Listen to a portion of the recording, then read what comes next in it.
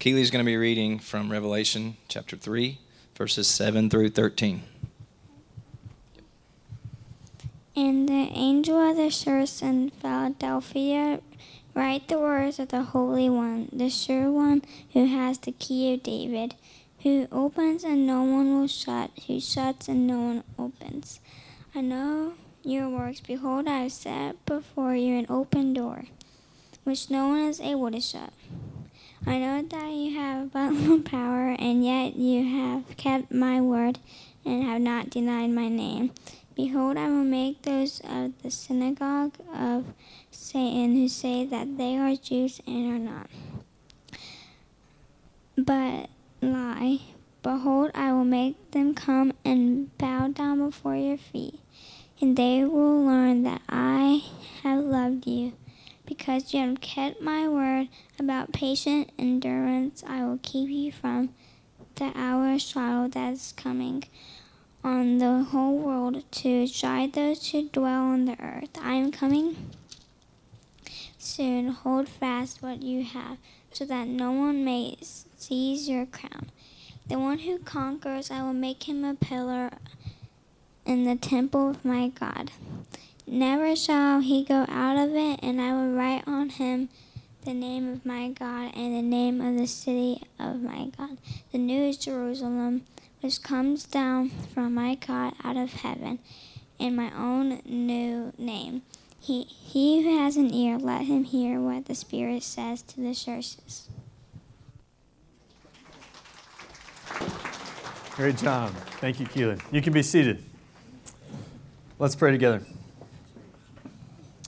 Father, it's a blessing to be able to come together and to worship you today.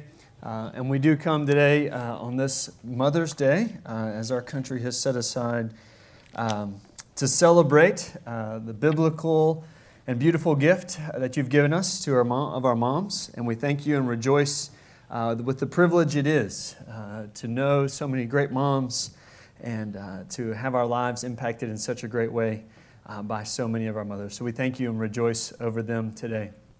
God, we thank you for the power of your word. We thank you for the power of your word being spoken by children as they have read and they have sung and they have prayed. And so, God, I pray that even as we continue in worship today, the same power who raised Christ from the dead would be alive and working in our lives in such a way that we can't leave the same way we entered, but that we're transformed by the power of your Holy Spirit. I ask this in Jesus' name. Amen. It's already been a good day of worship, hasn't it?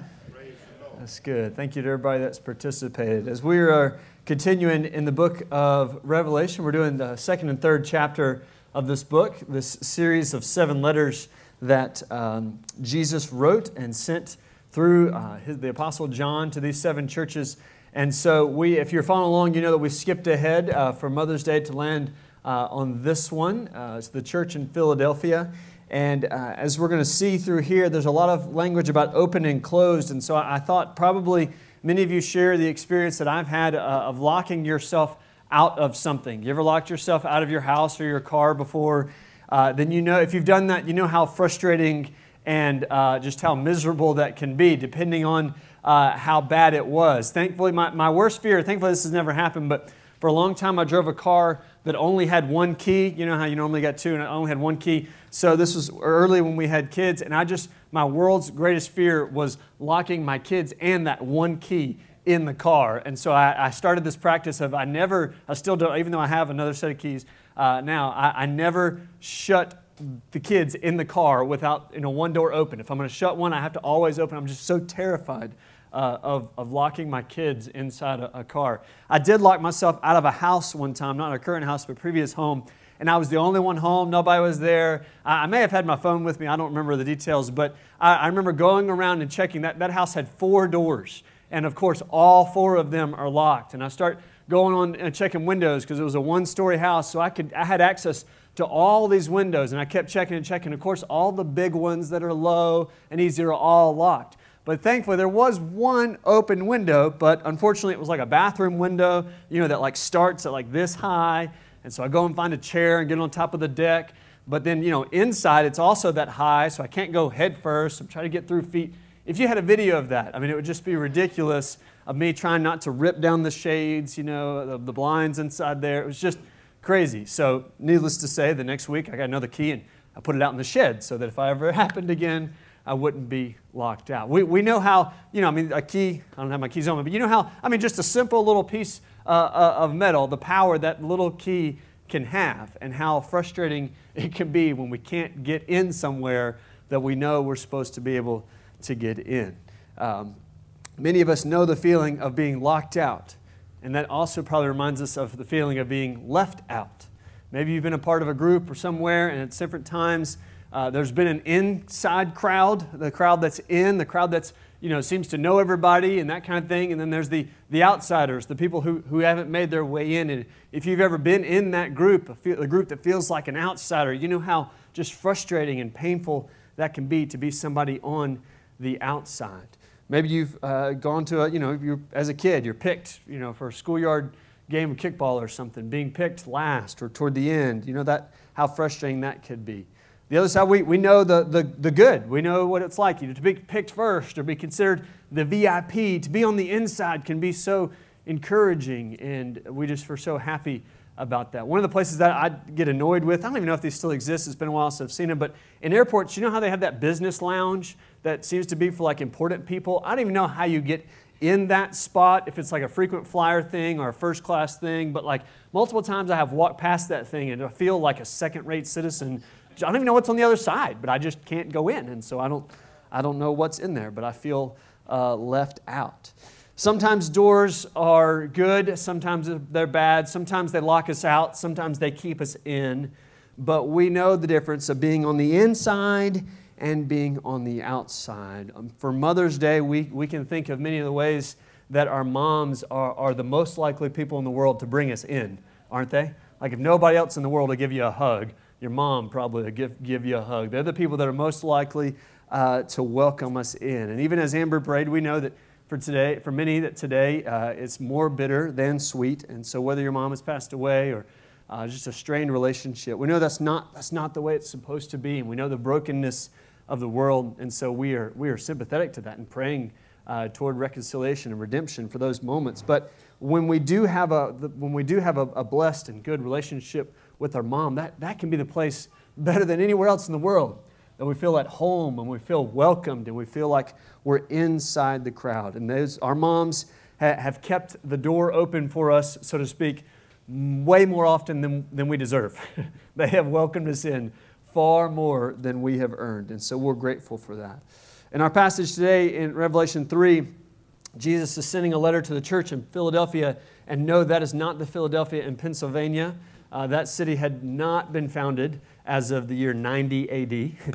But there was a Philadelphia in what's now modern-day Turkey, and that's who he was writing to. All these churches, these 7 letters, are in that area. And most of these letters, if you've read through this, Jesus compliments something they're doing well, and then he condemns them or calls them out on their sin. But there's 2 churches that Jesus doesn't mention sin, both Philadelphia and one we saw 2 weeks ago, Smyrna, that Jesus just compliments them. So they seem to be doing well. He didn't have anything to call out in them. But to all of them, he challenges them. He challenges them to conquer. In this church in Philadelphia, their primary struggle, their challenge was not the internal sin that many of the other churches had. Their primary challenge was external. It was the persecution they faced. It was the trials they were facing from people around them. Verse 8 says they were of little power. So that may be a reference to their size, that there's not very many of them, but it's at least a reference to the fact that they were persecuted. They were being shut out from many of the doors of society, and they were of little power to change that. So if we went back, just like two weeks ago with Smyrna, we said if we went back, this church in Smyrna would have looked poor. Here, this church looked weak. They were not the booming mega church of the continent. They were not live streaming to millions. They were not reaching all corners of the earth. You'd have gone back and you would have been unimpressed if you just from the outside looking in looked at the church at Philadelphia. And yet Jesus only has complimentary things to say about them. He has only encouraging words for them. He's not there to condemn. He's not there to say, how come you're not bigger? He says, I see your heart. And he has a lot of encouraging words for them. Maybe today, if you don't feel like you're on top of the world, you don't feel like you're changing the world, you're reaching the masses, you're moving heaven and earth. Today, you just feel a little bit like the Church of Philadelphia, just small and in your lane and doing your thing. I wonder if there can be a word of encouragement for us.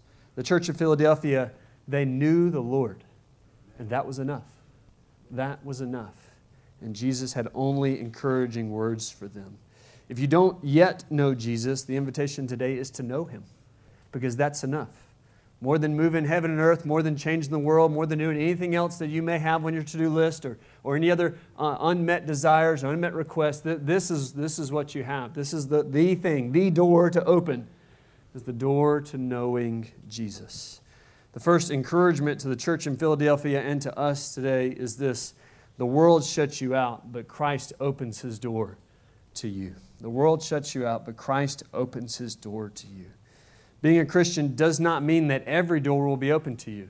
In fact, many times as Christians, the doors are shut on us because we are Christians. Being a Christian makes it harder sometimes to do certain things. But to Christ, in Christ, the most important door has been opened to us. Jesus tells them in verse 8, "I know your works. Behold, I have set before you an open door, which no one is able to shut."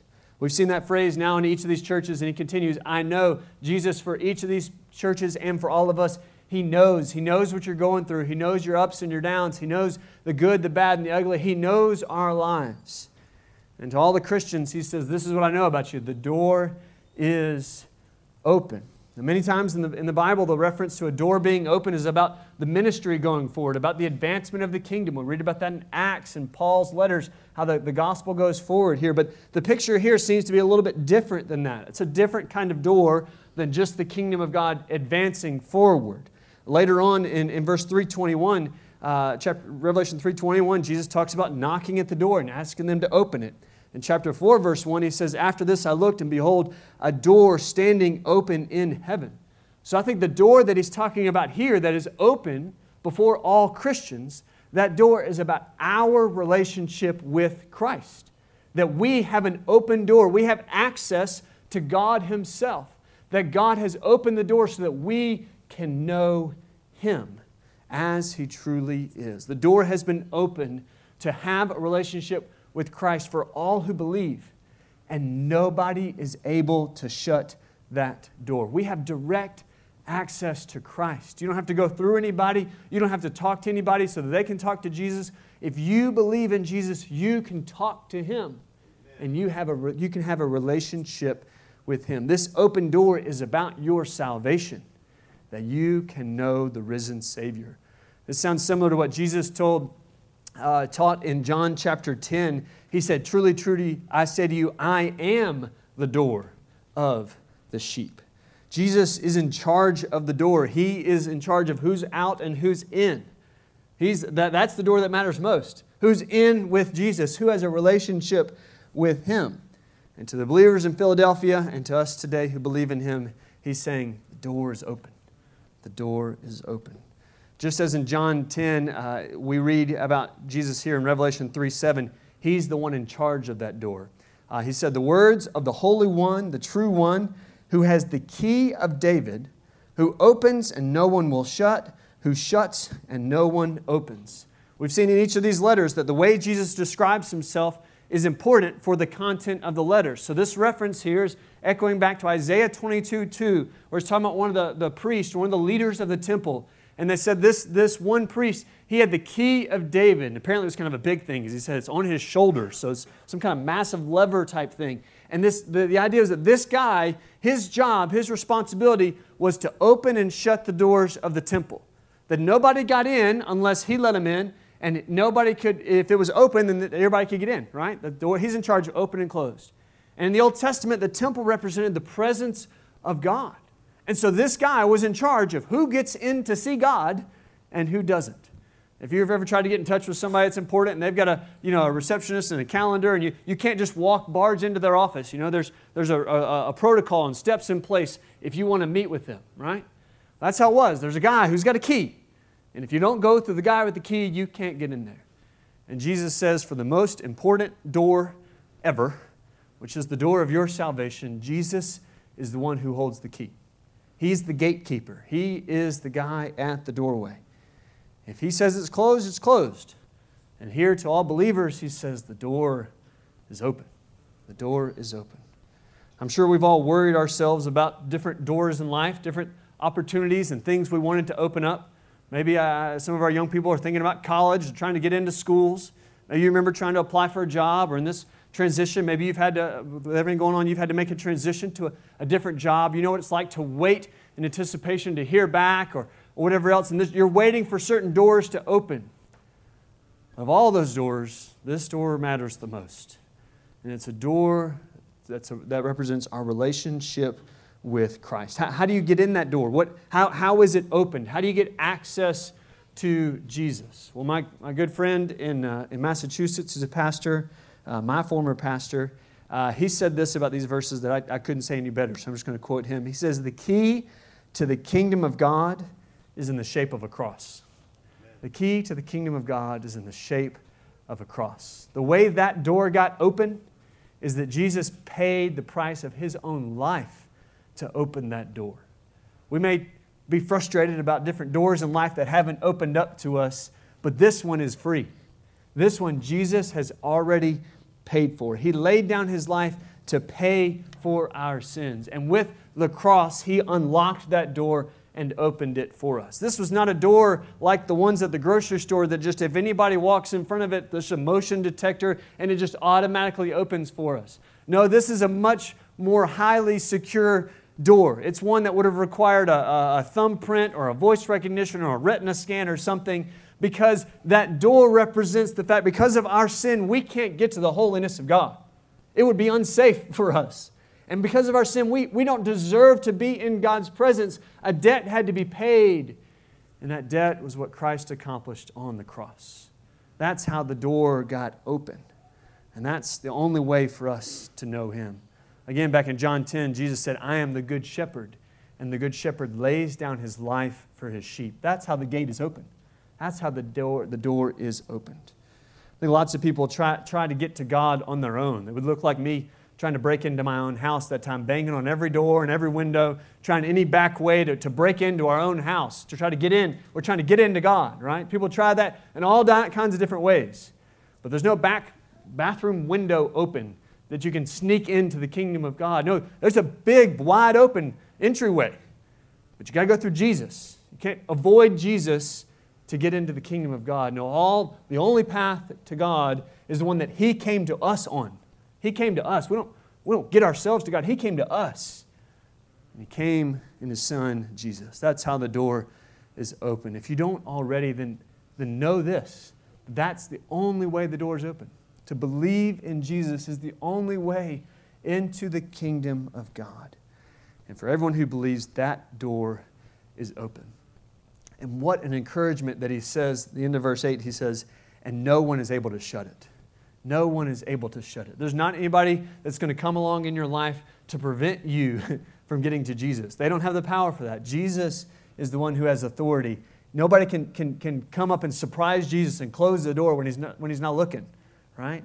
You have the unbelievable assurance that no matter how many other doors have been shut in your face, by faith, this one is open. Jesus has opened the door. What a comfort. What an encouragement. No one is able to shut you out if you believe in Him. The world may shut you out. The world may close off all kinds of things to you. But Christ has opened a door. And that's especially encouraging if you, like the church in Philadelphia, have faced a number of trials in your life. He says to them in verse 8, "I know that you are of little power." Of little power.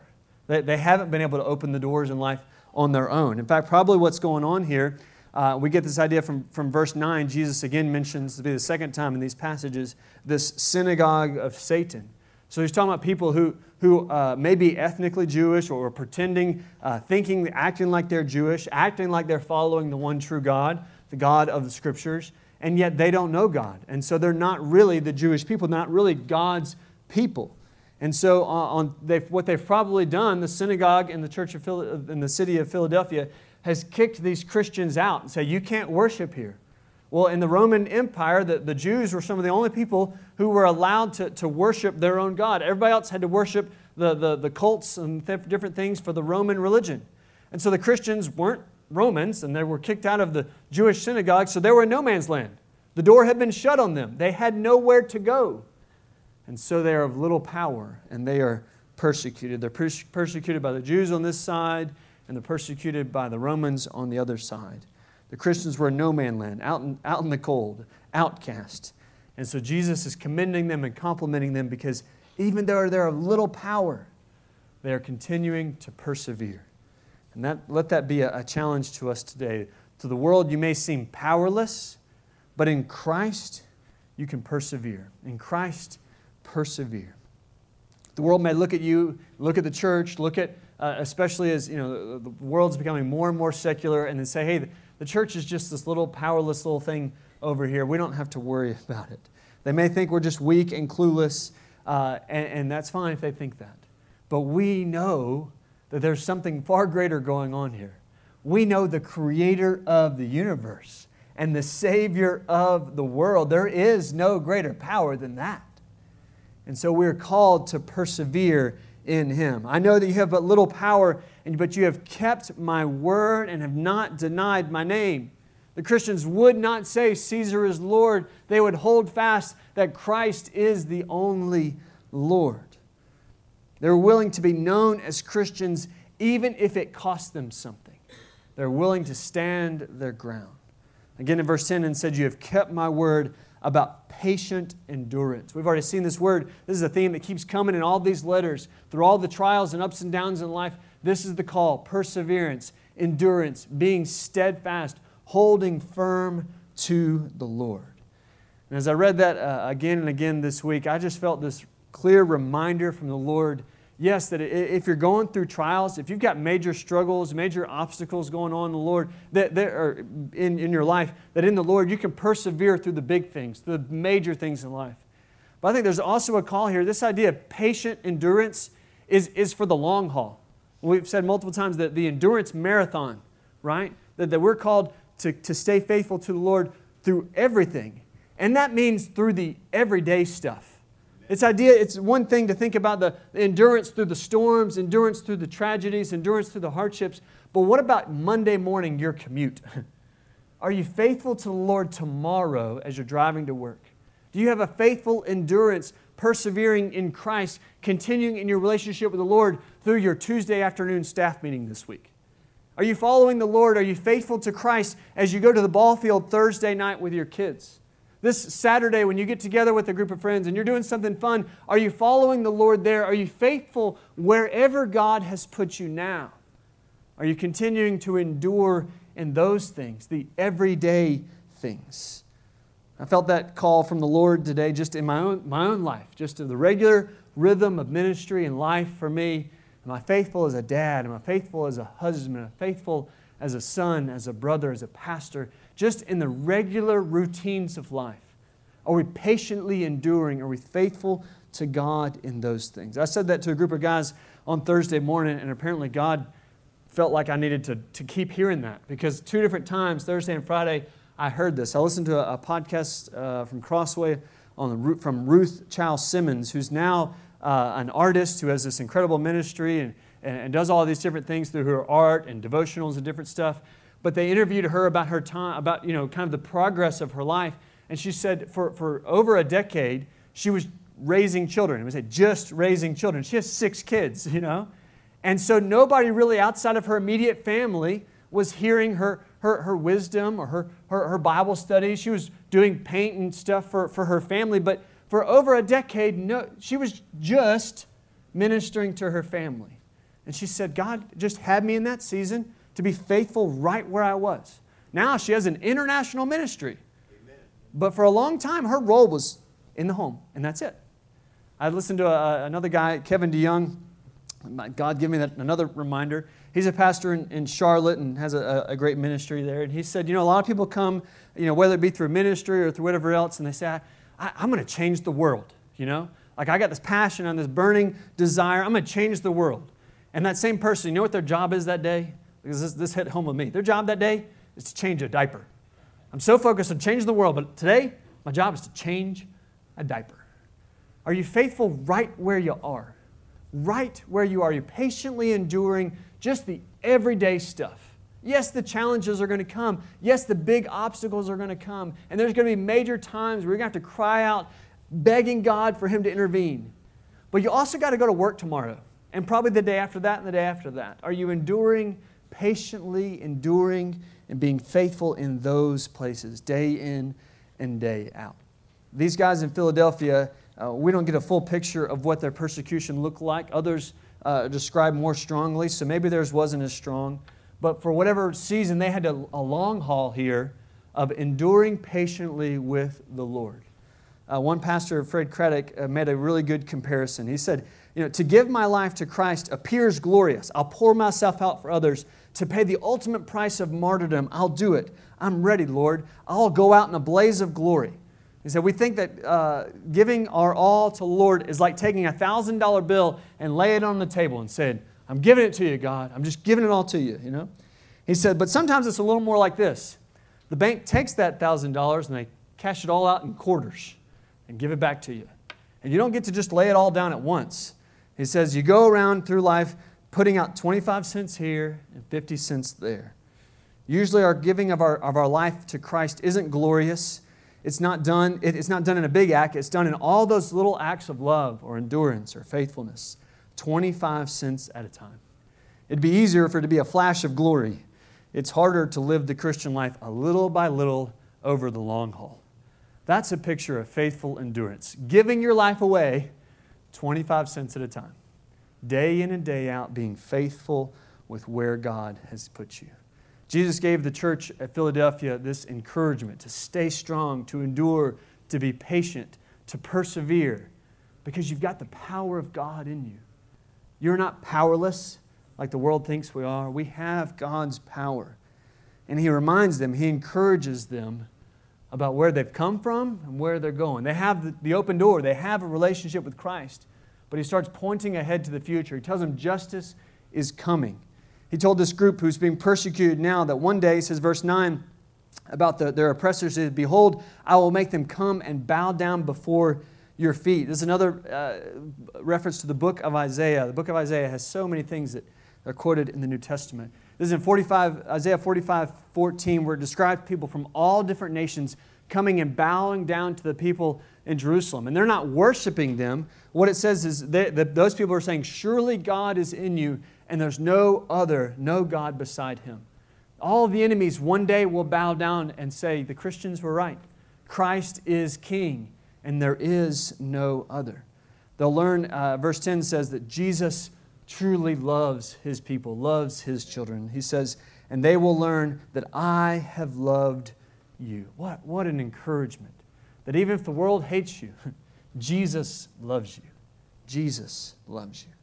And because of that, we can endure, we can be patient, we can be steadfast. Verse 10 says, because you have kept my word about patient endurance, I will keep you from the hour of trial that is coming in the whole world to those who dwell on the earth. Now, I don't want to go too far down a path here, but many people read this verse and think about the end times, think about being saved from a time of tribulation. And many people interpret that way, and that could be what he's describing here. But for me, when I think back, this was written 2,000 years ago, so the people who got this letter, they long since died, right?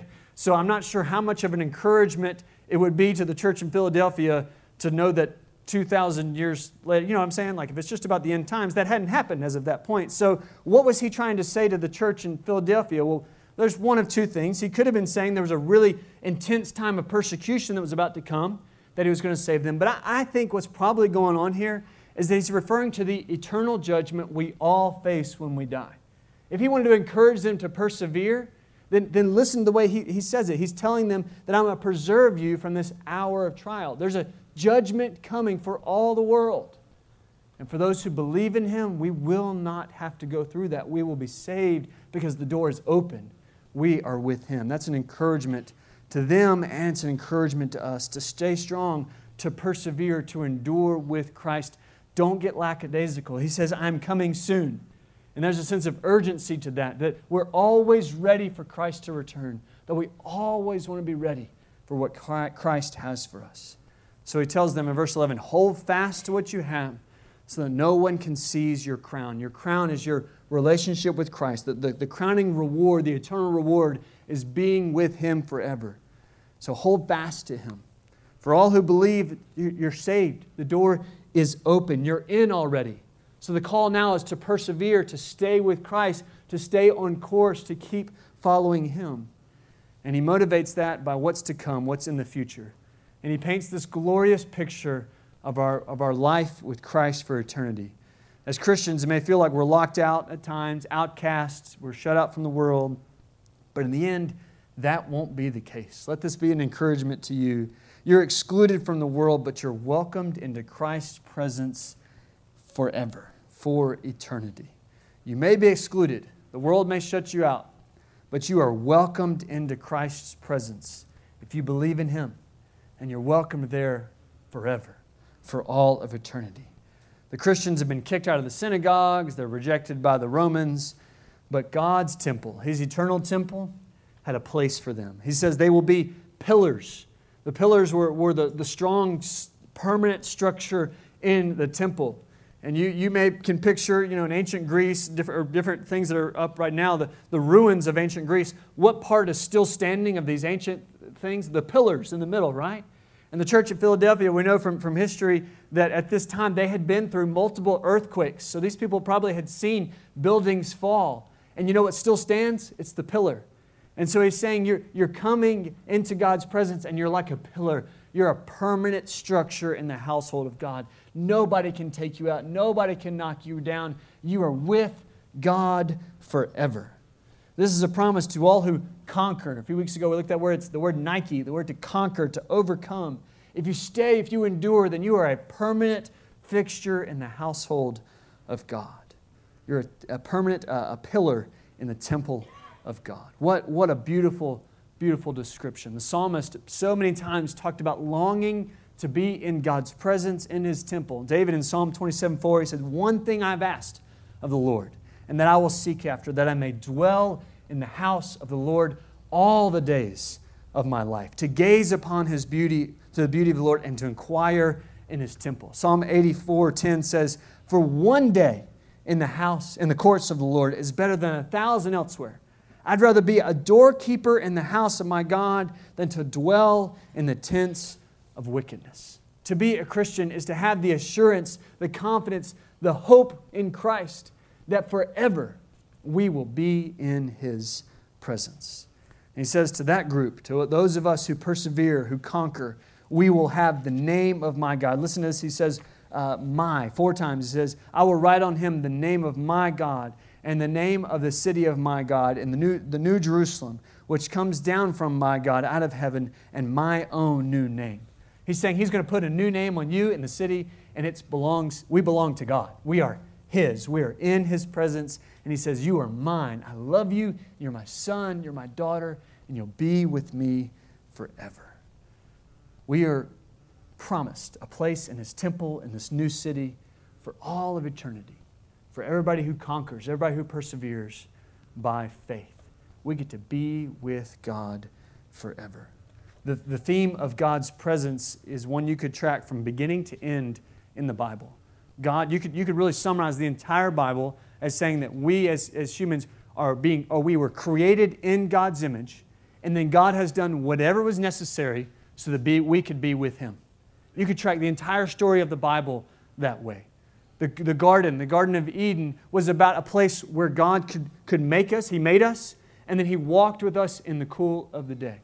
You can picture the way God's people in Egypt, and the reason He did all the wonders and the miracles and everything He did in Egypt was to bring His people out of Egypt so they could be with Him. They worshiped Him in the desert, but because of their sin, God set up this incredible tabernacle where they could, through all these rights and privileges, God could dwell in a tent in the middle of the encampment of His people. He could be with His people. He brought them into the promised land, a land flowing with milk and honey, so that He could be with His people.